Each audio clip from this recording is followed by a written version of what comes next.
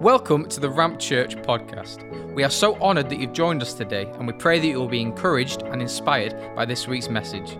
If you'd like to know more about Ramp Church Manchester, or would like to partner with us in giving, visit us over on our website, ramp.church/MCR, or find us on social media. Now let's head straight into this week's message. It's so good to be with you here on the first of the new year. And I believe the Lord wants to speak some things to us that will really prepare our hearts to think in the right direction, move in the right direction, and be in rhythm with Him for all the wonderful things He has for us this year. Let me just say this regarding worship. I love what Olivia and the team were releasing a few moments ago about the Lord breaking off fear and instead giving us a song of praise. Even at the last bit there where we were singing, your praise will ever be on my lips.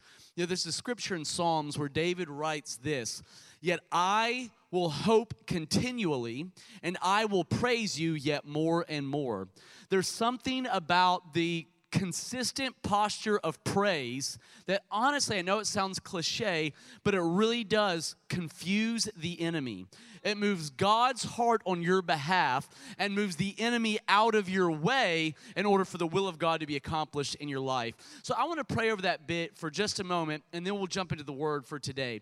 So Father, we thank you for the ways in which you've already spoken to us this morning through worship as we've approached you, Lord, with a heart posture of worship. And Father, I thank you that this morning you have already dealt with that enemy of fear regarding 2023.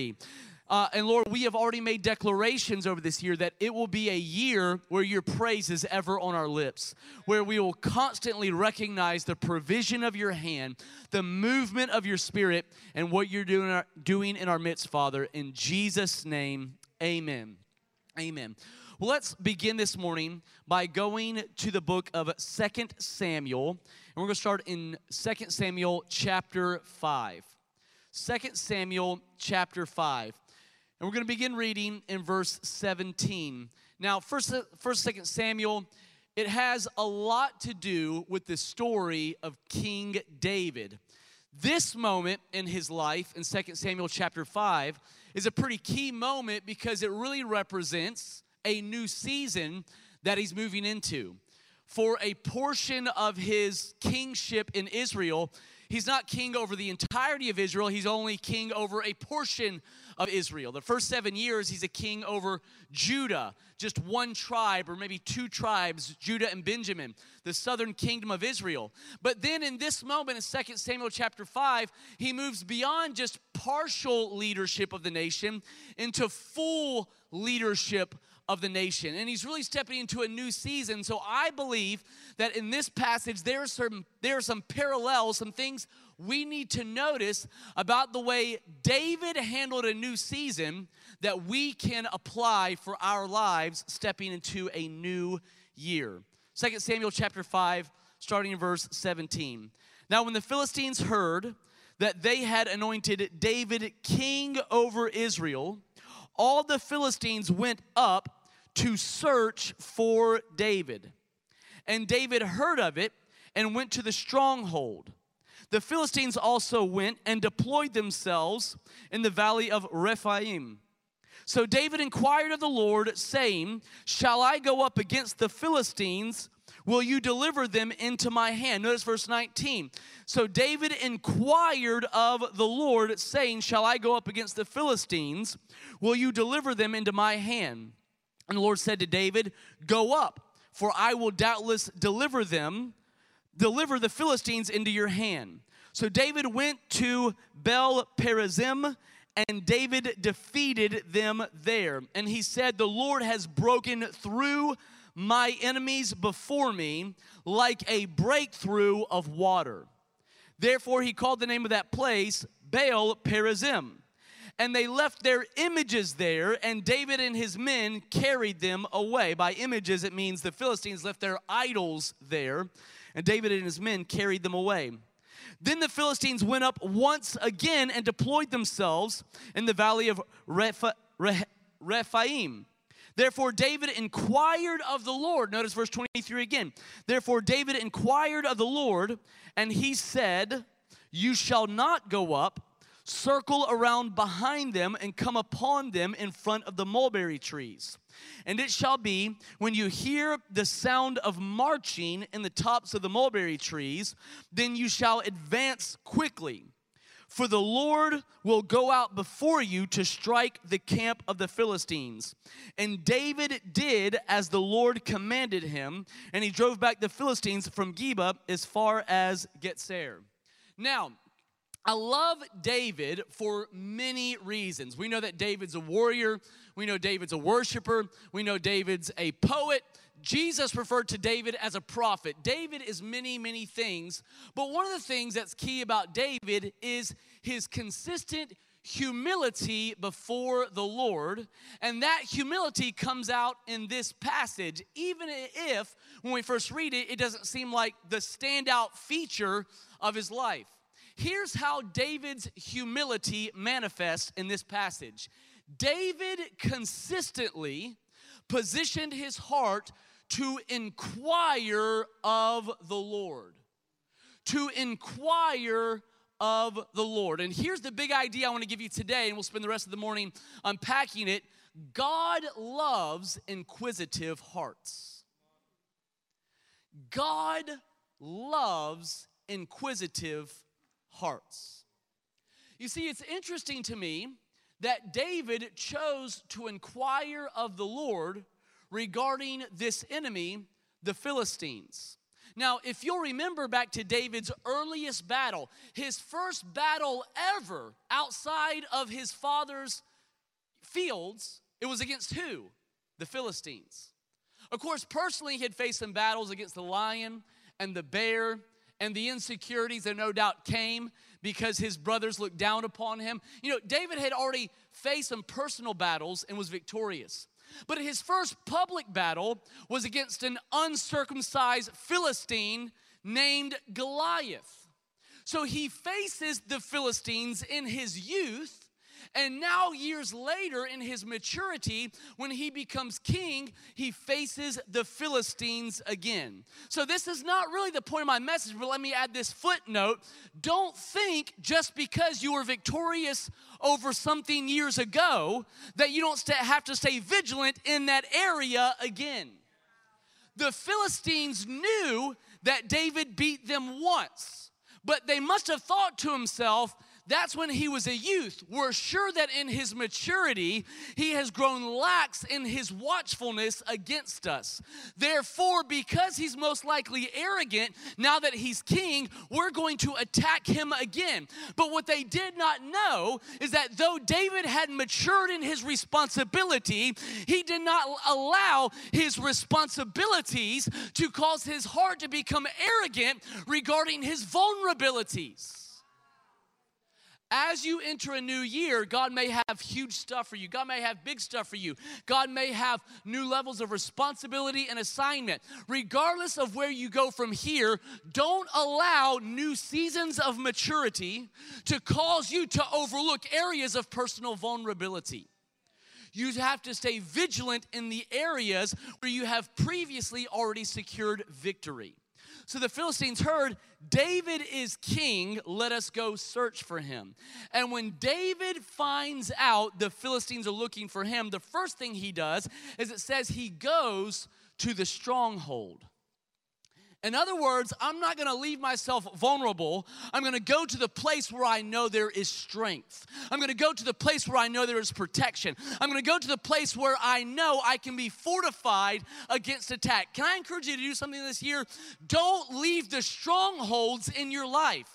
Don't leave the places where God empowers you to walk in victory. There's another time later in his life where David, in a season of war, neglects to go to the stronghold.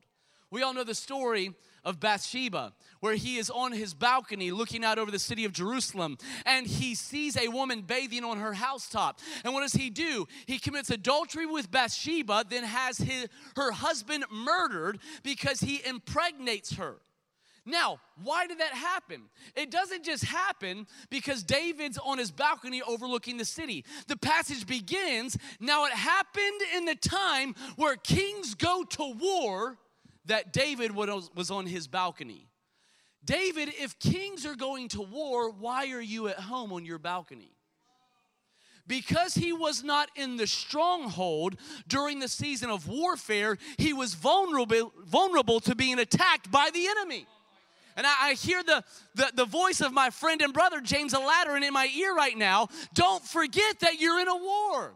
As we enter a new year, there are new promises, there are new blessings, there are also new challenges and new battles. Don't forget you're in war, and don't forsake the stronghold, leaving yourself vulnerable to the enemy.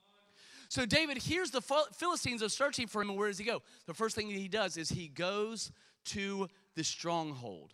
What's the next thing that he does to see breakthrough? Because he had seen victory at one time, beheading a giant. This time, he sees breakthrough to the degree that this is the passage where we get our understanding of God as the God of the breakthrough. I know that language is familiar to us. It's a very biblical idea that our God is the God of the breakthrough, and it comes from this passage where God breaks out against David's enemies, and he calls the place Bel Perazim, which means the Lord of the breakthrough. The God of the breakthrough, because God broke out against him like the breaking forth of water.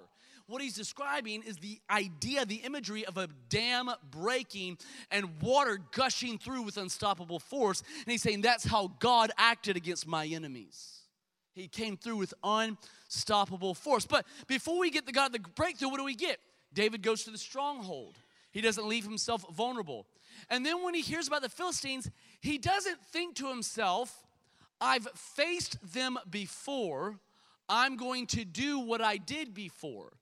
He doesn't think to himself, he doesn't assume that I beat them when I was a teenager, I'm surely going to beat them when I'm a man. He doesn't just assume I know what to do because this enemy has been terrified of me in the past. No, what he does in the stronghold is he inquires of the Lord. He says to himself, I'm not going to assume I know what to do in this new season. So I'm going to pause, and rather than gather my military commanders around me and draft up a strategy based on my prior victories, I'm going to tell everyone to wait outside while I inquire of the Lord. Can I give you a bit of encouragement, maybe a bit of a directive for this new year? I want to encourage you not to just charge into this new year drafting up resolutions that didn't come first from a place of inquiring of the Lord. Because if we simply map out objectives for us to accomplish in our own strength, needs for us to do because they're part of our ideals, then we may find ourselves chasing things that God never intended for us to chase. It's not enough to have just goals, objectives, and ideals. We need to have the word of the Lord regarding the matter. The word of the Lord regarding the year. Did you know when David faces the Philistines the first time, when he faces Goliath, he shows up at the camp, and everyone's terrified, everyone's intimidated by the voice of Goliath, and when David looks around, he says, is there not a cause? That word cause could also be translated word. Is there not a word? In other words, I know that everyone's listening to the voice of Goliath, but does anyone have the word of the Lord regarding this battle? Has anybody bothered pausing and inquiring of the Lord? Has anybody thought it's important enough to ask God his thoughts regarding this issue? And I want to ask you the question for this year. Have you slowed down enough to inquire of the Lord? Or are you living based upon assumptions from even a healthy or maybe unhealthy track record behind you? And here's what I want to encourage you with. God has something to say about this year for your life. God has something to say about this season. Have you asked him? So David, though he's king, though he has new authority, though he has a track record of victory over this enemy, he doesn't assume he knows what to do. He goes to the stronghold. He makes sure he doesn't leave himself vulnerable. He goes to the place of strength, and then he inquires of the Lord. And the Lord gives him strategy. The Lord gives him an answer. Delaney and I were talking about this just the other day.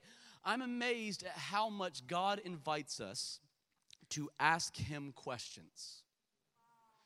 Not just because he likes the questions, but because he likes to answer the questions. James, in the book of James in the New Testament, says this: if anyone needs wisdom, let him ask of the Lord, who gives to everyone liberally. And he doesn't do it with frustration in his heart toward us. But if someone asks the Lord for wisdom, let him actually believe that he's going to receive the answer to his prayers. Because if not, then he's unstable. He's double-minded in all of his ways. Let him not suppose he'll receive anything. In other words, what he's saying is, when you need counsel, ask the Lord for counsel, and the Lord will answer you when you ask him. My mom pointed out to me something, this was months ago, about Paul the apostle. Something that's almost an overlooked detail, but it's quite astounding if you consider it. Paul talks about, I believe in the book of Galatians, having a thorn in his flesh. This area of torment and frustration that God gave to him to humble him because of the mysteries that he's been given. Maybe it's in 1 Corinthians, actually. It's in one of those epistles, okay? Just go check it out. So he's dealing with this issue, this thorn in his flesh, and he said, 3 times I asked the Lord to take it from me. And he responded, my grace is sufficient. Now, that's amazing all by itself. I mean, you can unpack that. Thorn in the flesh, what was that? God's grace is sufficient even in the midst of areas of frustration and challenge and testing. But my mom pointed out, consider the fact that Paul was confident enough to ask, and Jesus was willing to answer. When you go and you read it in Paul's epistle, Jesus' response in most Bibles is recorded in red. Jesus himself answered. Why? Because God loves inquisitive hearts. They communicate a level of humility and dependence upon him, and to that heart posture, he responds with counsel. He responds with answers, not always the answers you expect, but he does respond with answers. So David becomes king. He has a track record of defeating the Philistines. He comes into a new season. He faces a new battle from an old enemy. Hear that. He faces a new battle from an old enemy. I'm not prophesying doom and gloom over this year, but don't be surprised if you face new battles from old enemies. However, don't let it create despair. Know that God has something to say about that. All right, so he faces a new battle from an old enemy. He goes to the stronghold. He inquires of the Lord. God gives him an answer. After he defeats them, watch this, the Philistines have the audacity to attack again. After David sees breakthrough that is so significant, he names the place Bel Perazim, and that is so significant that we now understand God to be the God of the breakthrough. Even after that, the Philistines have the audacity to attack again. Again, showing us that the enemies we face from the realm of darkness, they are persistent. And one moment of breakthrough does not guarantee you won't face them again. That's why you have to stay vigilant. That's why you have to stay on guard. That's why you have to make sure the areas of your life where you have been vulnerable to the enemy in the past and seen breakthrough, that's why you have to stay aware in those areas, all right? So he sees breakthrough against them. Then they have the audacity one more time to attack him again. Now, what's amazing to me about David is this. He's a king. In his youth, he beat the Philistines. His first battle as a king, he beats them again because he inquires of the Lord. Next battle, what does David do? He again inquires of the Lord. Now, I'm impressed by his inquiring of the Lord the first time in 2 Samuel 5, because I'm like, wow, I mean, you've got a lot of humility to admit I'm king, but I still need the Lord's counsel. But I'm even more impressed when he inquires the second time of the Lord in 2 Samuel for chapter number 5. Because the Philistines attack in the exact same location, the exact same valley. And David, he had just beat them. I would assume David is going to do the same thing again. But he does not take it for granted that he can do what God's called him to do on his own. What does he do? He postures himself once again to inquire of the Lord, and he makes sure he has the Lord's counsel on the matter. What if we patterned our lives after this rhythm from David in 2 Samuel chapter 5? Rather than seeing a few good victories and then living our lives as though we know the answers, what if we postured our hearts to inquire of the Lord as a part of our continual rhythm, our continual posture, that we are inquisitive? What's the Lord's counsel? What's the Lord's direction? And it's not just David that modeled this. He's a forerunner to Jesus who modeled this, where Jesus said in John chapter 5, I don't do anything unless I've seen the Father do it. Because the heart posture of Jesus was to inquire of his Father. What's your counsel regarding this issue? What's your strategy for this matter? Inquiring of the Lord, it seems like such a small thing. It seems like such a small thing, but it creates a huge gap. This issue creates a huge gap between those who do it and those who don't do it. Actually, the entire nature of David's kingdom versus Saul's kingdom rested on this issue of inquiring of the Lord. King Saul was king before King David. And God ends up rejecting King Saul from the role of leadership in Israel and instead chooses David.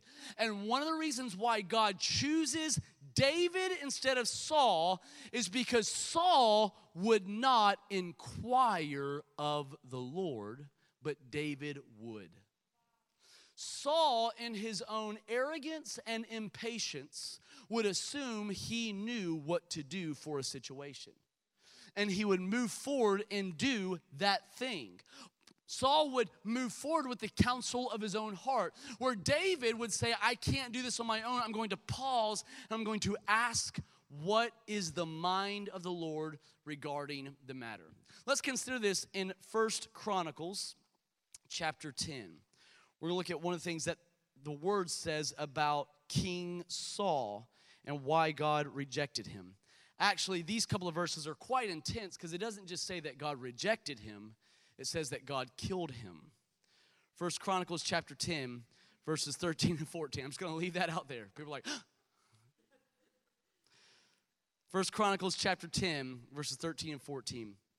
So Saul died for his unfaithfulness, which he had committed against the Lord, because he did not keep the word of the Lord, and also because he consulted a medium for guidance, a witch, a medium, a spiritist, someone who had access to the spirit realm, but not under the government of the Holy Spirit. So he consulted a medium for counsel, not the Lord. Look at verse 14. But he did not inquire of the Lord. He did not inquire of the Lord, therefore he killed him and turned the kingdom over to David, the son of Jesse. One of the major differences between Saul and David is that David perpetually, consistently, part of his rhythm of devotion, inquired of the Lord. Asked the Lord for his counsel. Asked the Lord for his heart. Asked the Lord for his direction, where Saul would go along with the impulses of the moment and do whatever seemed right in his own eyes. Now, if you take these couple of verses where it says that Saul did not inquire of the Lord, and you compare them to something the word says earlier about Saul, they initially seem contradictory to each other. Let me show you this in 1 Samuel. Let's see, 1 Samuel, and I know they're going to put it on the screens. The chapter is evading me at the moment. What is that next one? 1 Samuel, 28. I'm going to go here and read it. You can turn with me, or you can check it out on the screen. 1 Samuel 28. Here's what it says about Saul. Look at verse 3. This is where Saul goes to the spiritist, the witch, who's in Endor, which is funny to me because it sounds like a Star Wars moment. So Saul goes to this medium. Here's what it says about Saul. Now Samuel had died, and all Israel lamented for him. So Samuel, who carried the counsel of the Lord, the word of the Lord, the thus saith the Lord. Samuel died. Now this is important. Why? Because prior to Samuel's death, Saul could have gotten the counsel of the Lord from Samuel. Now that Samuel has died, Saul has a responsibility to seek the counsel of the Lord himself. And in this moment, he doesn't know what to do because he's never had to lean in to get his own word from God. Can I tell you, don't so rely on the voices of other people that you don't know how to inquire of the Lord yourself. That you don't know how to get the word of the Lord, the mind of the Lord on the matter for yourself. Now, God uses other people to speak to you, to confirm, to encourage, to exhort, to rebuke, to correct. God does that in the context of community, but you've got to have something on the inside of you that knows how to press into God to get his counsel for your life. Now, Samuel had died, and all Israel lamented for him and buried him in Ramah in his own city. And Saul had put the mediums and the spiritists out of the land. As long as Samuel's there, he has no need for the mediums and the spiritists. Because Samuel's able to access the spirit realm, but under the Holy Spirit and the government of the God of Israel. Now Saul is in this vulnerable place because he doesn't know how to inquire of the Lord himself. Then the Philistines gathered together. Am I in the right spot? Yeah, the Philistines gathered together and came and encamped at Shunem. Very interesting. Same battle that David faces later. The Philistines gather. Drastically different results. Why? Not because of one's military strategy and the other's lack of strategy, but because one inquired of the Lord and one didn't. Now, I'm saying Saul didn't inquire of the Lord, but again, I'm about to read a verse that seemed to say something contradictory. So the Philistines gathered together. They came and encamped at Shunem. So Saul gathered all Israel together, and they encamped at Gilboa. When Saul saw the army, that's kind of an interesting phrase. When Saul saw the army of the Philistines, he was afraid and his heart trembled greatly. And when Saul inquired of the Lord, okay, now it sounds like the basis of my message is gone. Because I keep saying Saul didn't inquire of the Lord. Saul didn't inquire of the Lord. David did.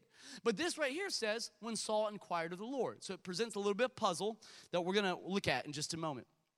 When Saul inquired of the Lord did not answer him either by dreams or by Urim or by the prophets. Urim, that is a long story. It's part of the garments of the high priest, and that's another message, okay. Either by dreams or by Urim or by the prophets. So he inquires, God doesn't answer. Verse 7. Then Saul said to his servants, find me a woman who is a medium, that I may go to her and inquire of her. And his servants said to him, in fact, there is a woman who is a medium at Endor. So, fascinating moment. Later, the Bible says Saul did not inquire of the Lord. But earlier, the Bible says that Saul did inquire of the Lord. But God simply did not answer. How do we make sense of this seeming contradiction? I think what we have to do is consider a little more deeply what the Bible means when it uses the word inquire of the Lord. Because see, when we think of the word inquire, we think just ask God a question when you have a question. But when the Bible talks about inquiring of the Lord, it's not talking about occasionally asking God a question when you don't know what to do. When the Bible talks about inquiring of the Lord, it's referring to an overall heart posture that is hungry to know God, and in that place of inquisitiveness regarding his nature and his word, you ask him questions along the way. But the questions come along the way, not occasionally because you're scared like Saul was. All right? So I've got some definitions for you concerning the word inquire and how the Bible uses it. Now, I don't know if we're able to put them on the screens, kind of sit this at the last moment. So if we do, throw it up there. Yeah. So the Strong's Exhaustive Concordance, many of you are familiar with that resource. It also has a Greek and Hebrew dictionary. Here's how it defines the word to inquire from the Hebrew. Now we're going to look at the Hebrew definition, and then we're going to look at, in just a moment, an outline of the nuanced biblical ways in which the word's used. So the most literal translation of the word inquire, is kind of bizarre, is to tread or frequent. And the idea is that when you have a forest that is grown up and you cut a path through because you have tread that path over and over and over again. So when it says that Saul did not inquire of the Lord, it's not saying that he never asked God a question every now and then when he was a bind. What it's saying is that he did not frequently tread the path of pursuit and develop a rhythm of leaning into the counsel of the Lord. A lot of times we're not getting answers from God because we occasionally hurl up a question rather than frequently treading the path of pursuit. So that's the first definition, the most literal. Now, by implication, this word inquire means to follow. Actually, go back to the first slide if you don't mind. By implication, it means to follow for pursuit or search. So when David's inquiring of the Lord, he's not just asking God questions. He is leaning in so that he might follow him. Because he wants to pursue him. He wants to search him out. He's not just asking, how do I win a victory? He's asking, how do I follow you in this moment? Two very different questions. Are you asking God simply, how do I win a victory? Or are you asking God, how do I follow you in this moment, in this year? It's not just, what do you have to say about my life? So here's two questions for 2023. One question is, God, what do you have to say about my life? That's not a bad question, but I think the better question is, how do I stay in rhythm with you for this year? Because my inquiry of you is not just so I can see momentary breakthrough in areas of frustration. My inquiry is based on a pursuit, a desire, a hunger, a longing to follow you. Okay, let's go to the next slide. This is still Strong's. Again, to tread or to frequent, by implication, to seek or ask. Not just to ask, but to seek. Seek is the primary posture of inquiring of the Lord. And then within that whole idea of inquiring is found the idea of worship. Saul may have asked a question, but I don't know that he approached with a heart of worship to follow the king. Are we just asking God questions so we can map out our resolutions? Or are we asking him what he's doing and how we can be a part of it? All right, let's go to the next slide. This is just an overview of the ways in which this word inquire is translated throughout the Bible with all of its nuanced meanings. We'll go through this pretty quickly. So again, you get the idea of the frequency of treading a path to resort to somewhere. In other words, what do you do when you're not doing anything? That's what you resort to. What do you do when you're not doing anything? So when it says that David inquired of the Lord, what it's saying is when he wasn't doing anything, his default mode was to lean in with a heart of inquisitiveness concerning God. That's the posture he would resort to consult, inquire of, and seek. Let's go to the next slide.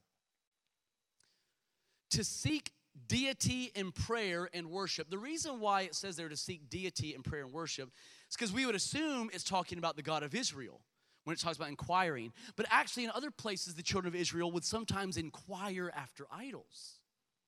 They were getting their counsel from the gods of the nations, and whoever we get our counsel from is ultimately an indicator of who it is we're worshiping.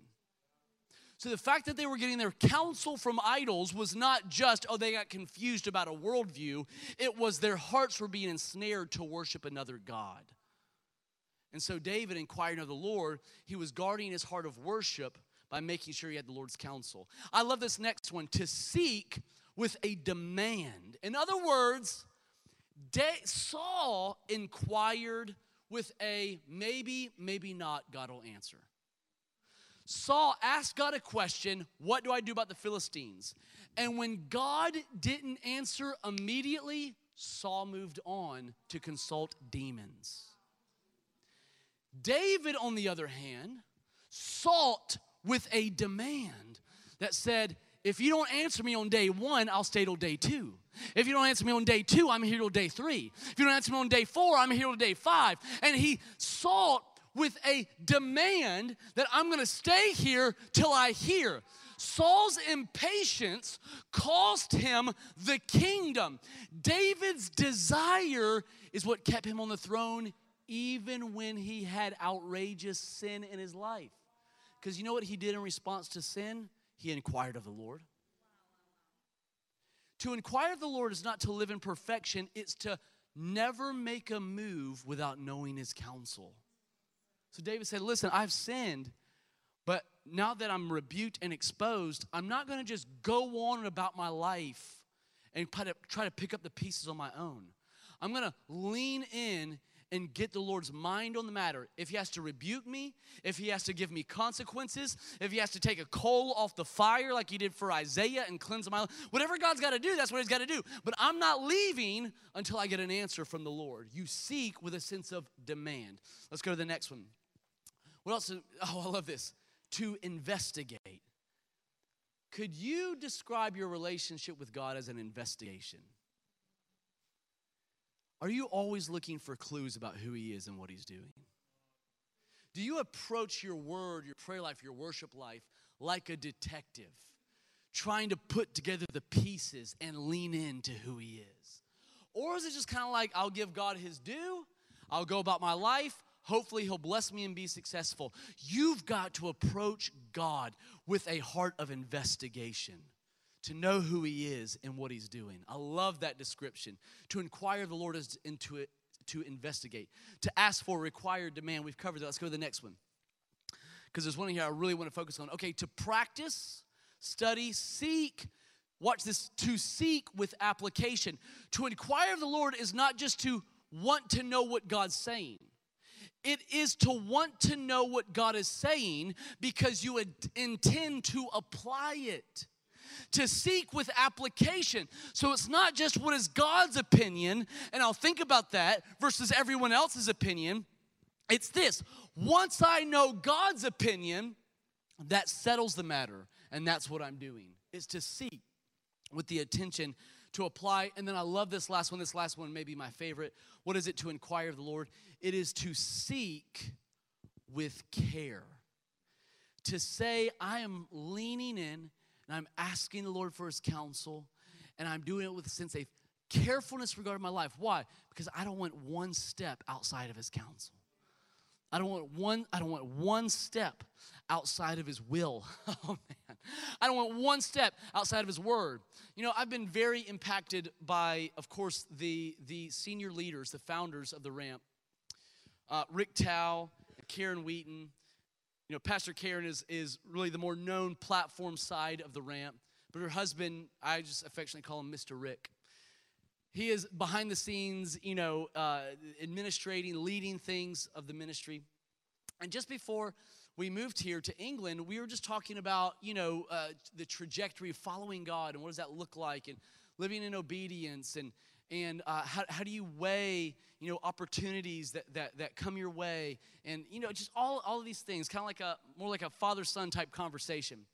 And he said this to me. He said, Micah, I am so concerned about only doing what God says that it's possible I've missed some opportunities that he's opened. He said, because I'm not quick to rush into something unless I know it's what God's saying for us. He said, so maybe we've missed some opportunities along the way, but I would rather miss opportunities and maintain purity of heart than to rush into something to try to do something on my own. And that so gripped me to say, God, I want to seek with care. That's a posture of inquiring of the Lord. I want to seek with care. I want there to be a carefulness that says, God, I want to stay in rhythm with you. Whatever it is you're doing, that's what I want to do. Whatever it is you're not doing, I don't want to do that. I want to stay in rhythm with you. Did you know when David goes to get the ark, one of the reasons why he wants the Ark of the Covenant at the center point of the kingdom of Israel is so that way the nation has a place to inquire of the Lord. It says this in 1 Chronicles chapter 13. David speaks to all of his leaders that are around him, and he says, let us go and get the ark. Now, why they lost the ark, we'll get into that in just a moment. He says, let us go and get the ark, for we have not, as a nation, we have not inquired at it since the days of Saul. In other words, as a nation, not just a nation, the nation of Israel, the children of Israel, God spoke to them and said, you shall be my kingdom of priests. You are my chosen people. I didn't choose you because you're the best. I chose you because I wanted to put my love upon you, and I rescued you out of the land of Egypt, and I've given you promises, and I chose your father Abraham. He goes into all of that stuff. The nation of Israel, God's chosen people, spent 40 years not bothering to ask God for his thoughts. Think about that. And so David says, listen, I can't live managing a kingdom without the word of the Lord. I know we've got the law, I know we've got what's written, but I need to know what is God saying right now for this hour. So let us go and get the ark. He goes and gets the ark from a motivation that nationally we need the counsel of the Lord. And because the people follow the heart of David, they go down together to get the ark, to establish the counsel of the Lord back in the nation. I want to tell you something. We individually need the counsel of the Lord. We corporately need the counsel of the Lord. We have to be a people who prioritize the presence of God, because it is in the presence of God that the word of God is released into our midst. Now, why did they lose the ark in the first place? Well, you go back to 1 Samuel chapter 5, right in there. And the children of Israel, again, are facing a battle. I believe it's with the Philistines. Wow, what a pesky enemy, huh? Facing a battle with the Philistines. And, you know, the leadership, the priesthood of the nation, leadership, they're not following the Lord. Eli and his sons, they're not living under the government of the word of God, nor are they leading the nation in that way. So they face the Philistines, and what happens? As they're facing the Philistines, nobody bothers to ask the Lord what to do about the issue. So they just say, hey, we know, go get the ark out of the tabernacle and let us take it into battle. Surely God will fight for us. In other words, they wanted to use the ark not as a place of pursuit, but simply as a weapon to win battles. We have to make sure that the presence of God doesn't simply become a weapon through which we win battles for ourselves, and not the place where we're hungry to know him deeper. Now, the presence of God, in the presence of God, every idol falls. And the enemies in your life that you face, they kneel and they bow. I love that. He is the God of the breakthrough. But if you only seek him when you need him for breakthrough, then you're doing what they did in 1 Samuel. You're using his presence as a weapon, but not as a place of pursuit. So they try to use his presence as a weapon, and guess what? God doesn't play along. Now you think that the story sounds really exciting. You think God's going to play along because the ark comes into the camp of the children of Israel, and the Bible says they scream so loud with joy that the earth shakes. And the hearts of the Philistines are terrified. And they look at each other and they say, conduct yourselves like men. Their God may be in their midst, but we have a battle to fight. And the Philistines slaughter the children of Israel. Why? Because they tried to use his presence as a weapon, not as a place of pursuit and hunger and desire. So David says, listen, guys, we've not inquired at the ark since the days of Saul. We need the counsel of the Lord for the nation. He goes and he gets the ark. But you know the story, as it's coming back, as they're bringing the ark into Jerusalem, what happens? They had put the ark on a new cart. The oxen stumbles. Someone reaches out their hand and touches the ark. God strikes him dead. The entire ceremony is halted. It had to be terribly embarrassing for David. He just mobilized the entire nation to go and get the ark. And someone ends up dead, and they drop off the ark at a man's house named Obed-Edom. Like, that's just terrible for David. He's embarrassed, but after 3 months, he doesn't stop at the embarrassment. He goes and he finds out what he needs to adjust in order to bring the ark back to his house. And it says in 1 Chronicles chapter 15 that he charges the Levites, and he says, you're going to carry the ark this time. Because what happened last time is we did not consult the Lord about the proper order. In other words, at one moment in David's life, he had a misstep where he didn't inquire of the Lord, and people ended up dead. He didn't inquire of the Lord, and the entire progression of the glory of the Lord into Jerusalem gets stopped. Listen, we can't afford to take steps that don't come out of his counsel. Why did David, you ever thought about this? Why did David put the ark on a new cart? Why did he do that? If you go back to 1 Samuel, you find out exactly why. Because when the Philistines capture the ark, they don't keep the ark for very long because all kinds of terrible things start happening to them. And I won't get into that story. Just go read it on your own, especially in King James Version. There's some bizarre things that happen to them, all right? You're very curious, just go read it. 1 Samuel. So the Philistines only keep the ark for about 7 months. And then they send it back to Israel. And so when David recovers the ark, he doesn't go and get the ark from the Philistines.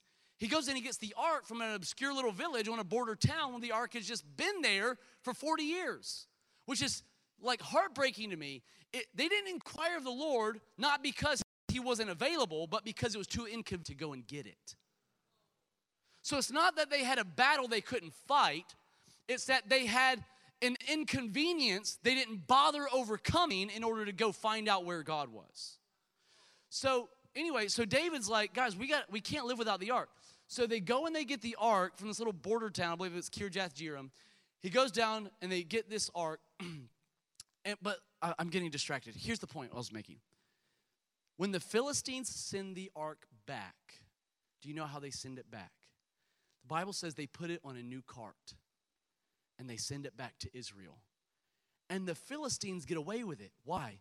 Because the Philistines aren't in covenant with God. David tried to do with the ark what the Philistines did, and he didn't get away with it. Why? Because he is in covenant with God. Don't model your life for this year after those who are not in covenant with God. They may get away with it, and they may have success, and they may have all the trappings of this world, and it may look mesmerizing and appealing. They can get away with it because they're not in covenant with God. But when you are in covenant with God, you are required to carry his glory according to his counsel. You are required to inquire. And if you don't inquire, then you may make a misstep. You may take a step that God didn't call you to take. They'll make you vulnerable to your enemy. All right, last thing. I want to read just a few quick verses to wrap this up. And this, I'm closing now. So by turning to new verses, I'm not extending the length here. I just want to show you this. A few verses. Let me go to Psalm 27. I'm going to read 3 verses. Psalm 27, then we're going to go to Isaiah 40, and then Isaiah 11. Psalm 27, verse 4. Again, I want to show you, we know this verse is very familiar to us, but I want to show you how inquiring of the Lord was not something David did occasionally when he was in a battle. It was a part of his rhythm of devotion. And that's what I really want to ask you this morning and ask you to consider this morning. Yes, get the counsel of the Lord for this year. Absolutely. But deeper than that, establish a rhythm of investigation toward God. Establish a rhythm of being hungry to know who he is. Don't approach inquiring the Lord the way Saul did. Because that kind of inquiring of the Lord, according to the Bible, is not actually inquiring of the Lord. He may have asked a question, but he didn't investigate his heart. And so Saul inquired only when he needed it, and then quickly abandoned it when he didn't get the answer he wanted. David said, it doesn't matter how long it takes, I'm leaning in, okay? So again, what I'm saying is to inquire of the Lord. God loves inquisitive hearts. To inquire of the Lord ought to be a part of the rhythm of devotion.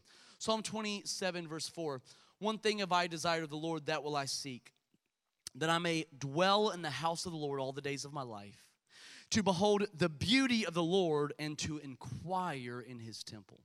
I mentioned this a couple of Sunday nights ago. But you ever notice that in this verse, David says one thing, have I desired that will I seek, but then he lists three things? One thing, and then he says three. And I think what he's doing is the desire is a one thing desire, and there are three facets to this one thing. What are those three facets? To dwell, to behold, and to inquire. I want to be with him, I want to see him, and I want to know him. I want to be where he is. I want to see him in ways I've never seen him, and I want to ask him some questions. Do you go to the Bible asking some questions? Or is it kind of like, yeah, I'll read my deal, my plan, and here we. I'm not despising that, but we got to have a heart of investigation concerning God. All right, from there, let's go to Isaiah 40. Again, these are really familiar passages, and but I'm just bringing them back to light in this context of inquiring of the Lord, the inquisitive heart. Isaiah 40, verse 31. Hear the first phrase in the context of inquiring of the Lord.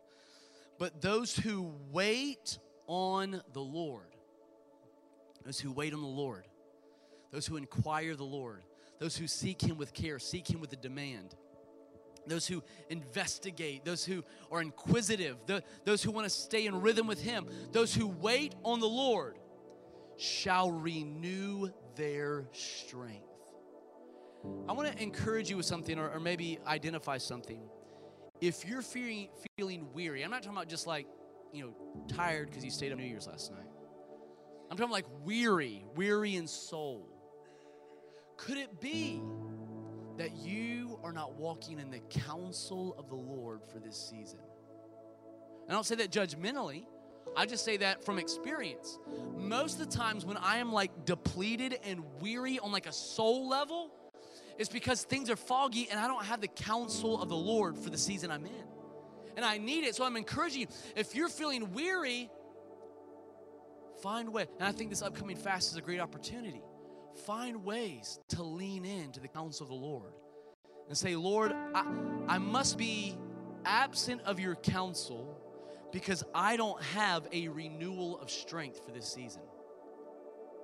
Because when I wait on you and get your counsel, that it empowers me in fresh ways. Those who wait on the Lord shall renew their strength. They shall mount up with wings like eagles. They shall run and not be weary. They shall walk and not faint.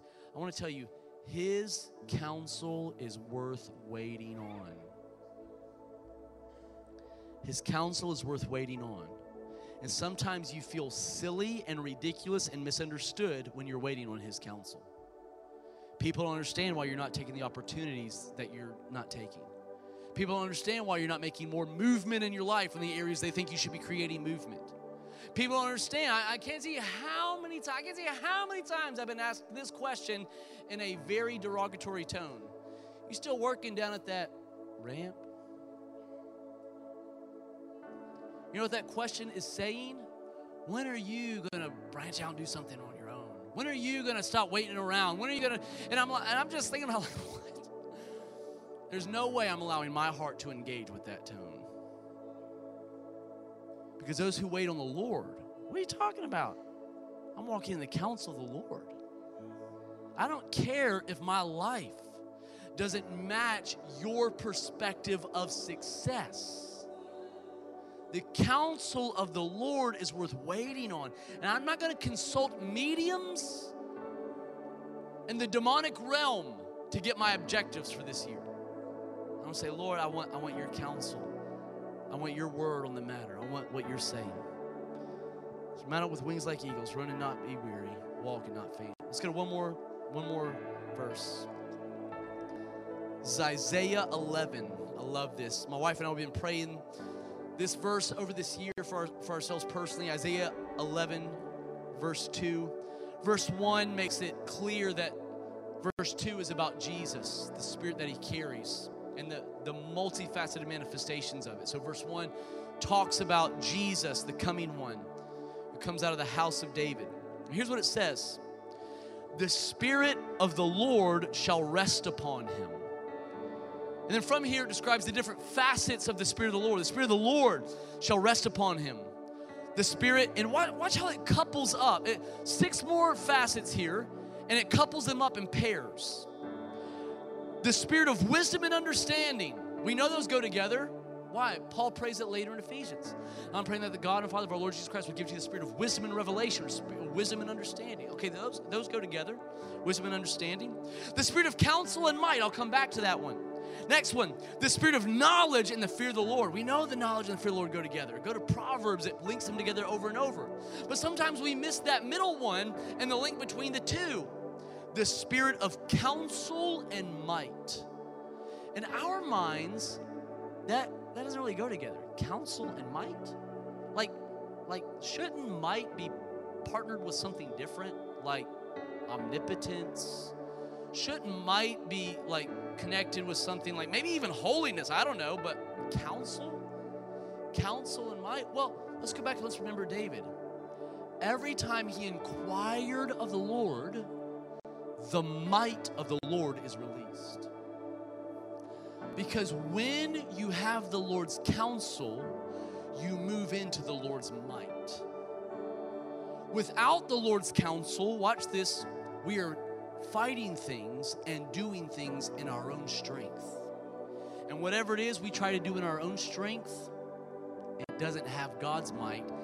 The limit is human might. And we know from personal experience and from biblical experience that might is very small. How do you access the might of the Lord? You inquire and you get the Lord's counsel. Now, the last thing I would want you to feel from this message is discouraged. Like, okay, I feel paralyzed. I can't make a move unless God tells me to do it. Like, I can't get up from my chair right now. Unless this whole thing is in a warm, encouraging way calling you to a fresh posture of the joyous investigation of God. Say, Lord, Lord, I want to know you. I want to know you. What are you doing? What are you saying? I don't want to assume I know the steps to take. I don't want to assume I know what to do right now or with my life or with this year. I don't want to assume that my objectives are the important ones. God, because here's what happens. When you start leaning into God in that way, suddenly you discover the things that are important to you may not be that important to Him right now, and the things that are important to Him may be off your radar. And sometimes He surprises you with the things that He whispers to your heart. And you're like, really? That? Yeah, that's what I'm concerned about for you this year. But when you start to lay down your own things and you embrace His things, all of a sudden the might of the Lord rises up on the inside of you. And you experience the renewal of strength that feels like you're just an eagle riding the wind, because you're doing things that were initiated from heaven, not things initiated from the earth. If we will, let's stand together. Thank you, Lord Jesus. Thank you, Lord Jesus. We're gonna take a few moments and pray and worship together. As we do that, if our prayer teams can move into place. Like I said, we're gonna corporately pray and worship together. And as we do that, if you are in a place individually this morning where you need the counsel of the Lord, you can go to someone in our prayer team. They're going to pray with you. But again, they're going to pray in a place of agreement, because I believe God wants to speak to you Himself. So it's not like go to the prayer team because they're going to tell you what to do. It's go to the prayer team because they want to agree with you, because I believe God wants to invite you to a fresh place of hearing for this year. So if you want to go to someone on our prayer team, if you want to stay right where you are, let's pray and worship together and posture our hearts like David did into a place of inquiring of the Lord. So Father, here we are this morning. We thank you for the invitation that you've given us through Jesus Christ. that was articulated in the book of James in the New Testament, Lord, that if any man needs wisdom, if any woman needs wisdom, if anyone needs counsel from the Lord, they don't have to stay in a place of wishful thinking. But Father, they can come to you. We can come to you with assurance, knowing that as we seek you, you will answer us. Lord, we seek you this morning. And not just this morning, we posture our lives. We adjust our lives into a different posture this morning. Lord, we don't want to be like Saul, who momentarily asked you a question and then bailed out when you didn't answer him immediately. Lord, we want to be like David. We want to be like ultimately your son, Jesus, who, Lord, embraced a rhythm of life that was going after you. Here we are this morning, God. We reposture our hearts to inquire of the Lord. Oh, Lord, we want to be in rhythm with you. We want to be in rhythm with you. We want to be united with your heart. We want to be united with your mind, Lord. We want the counsel of the Lord. We don't want to do things that you're not doing, and we want to do things you are doing. We want to be a part of your work in the earth and in our lives, Father, in Jesus' name. As they sing and they lead us in worship, you take this opportunity to reposition your heart into a different posture for this year, for this moment for your life. In the name of Jesus.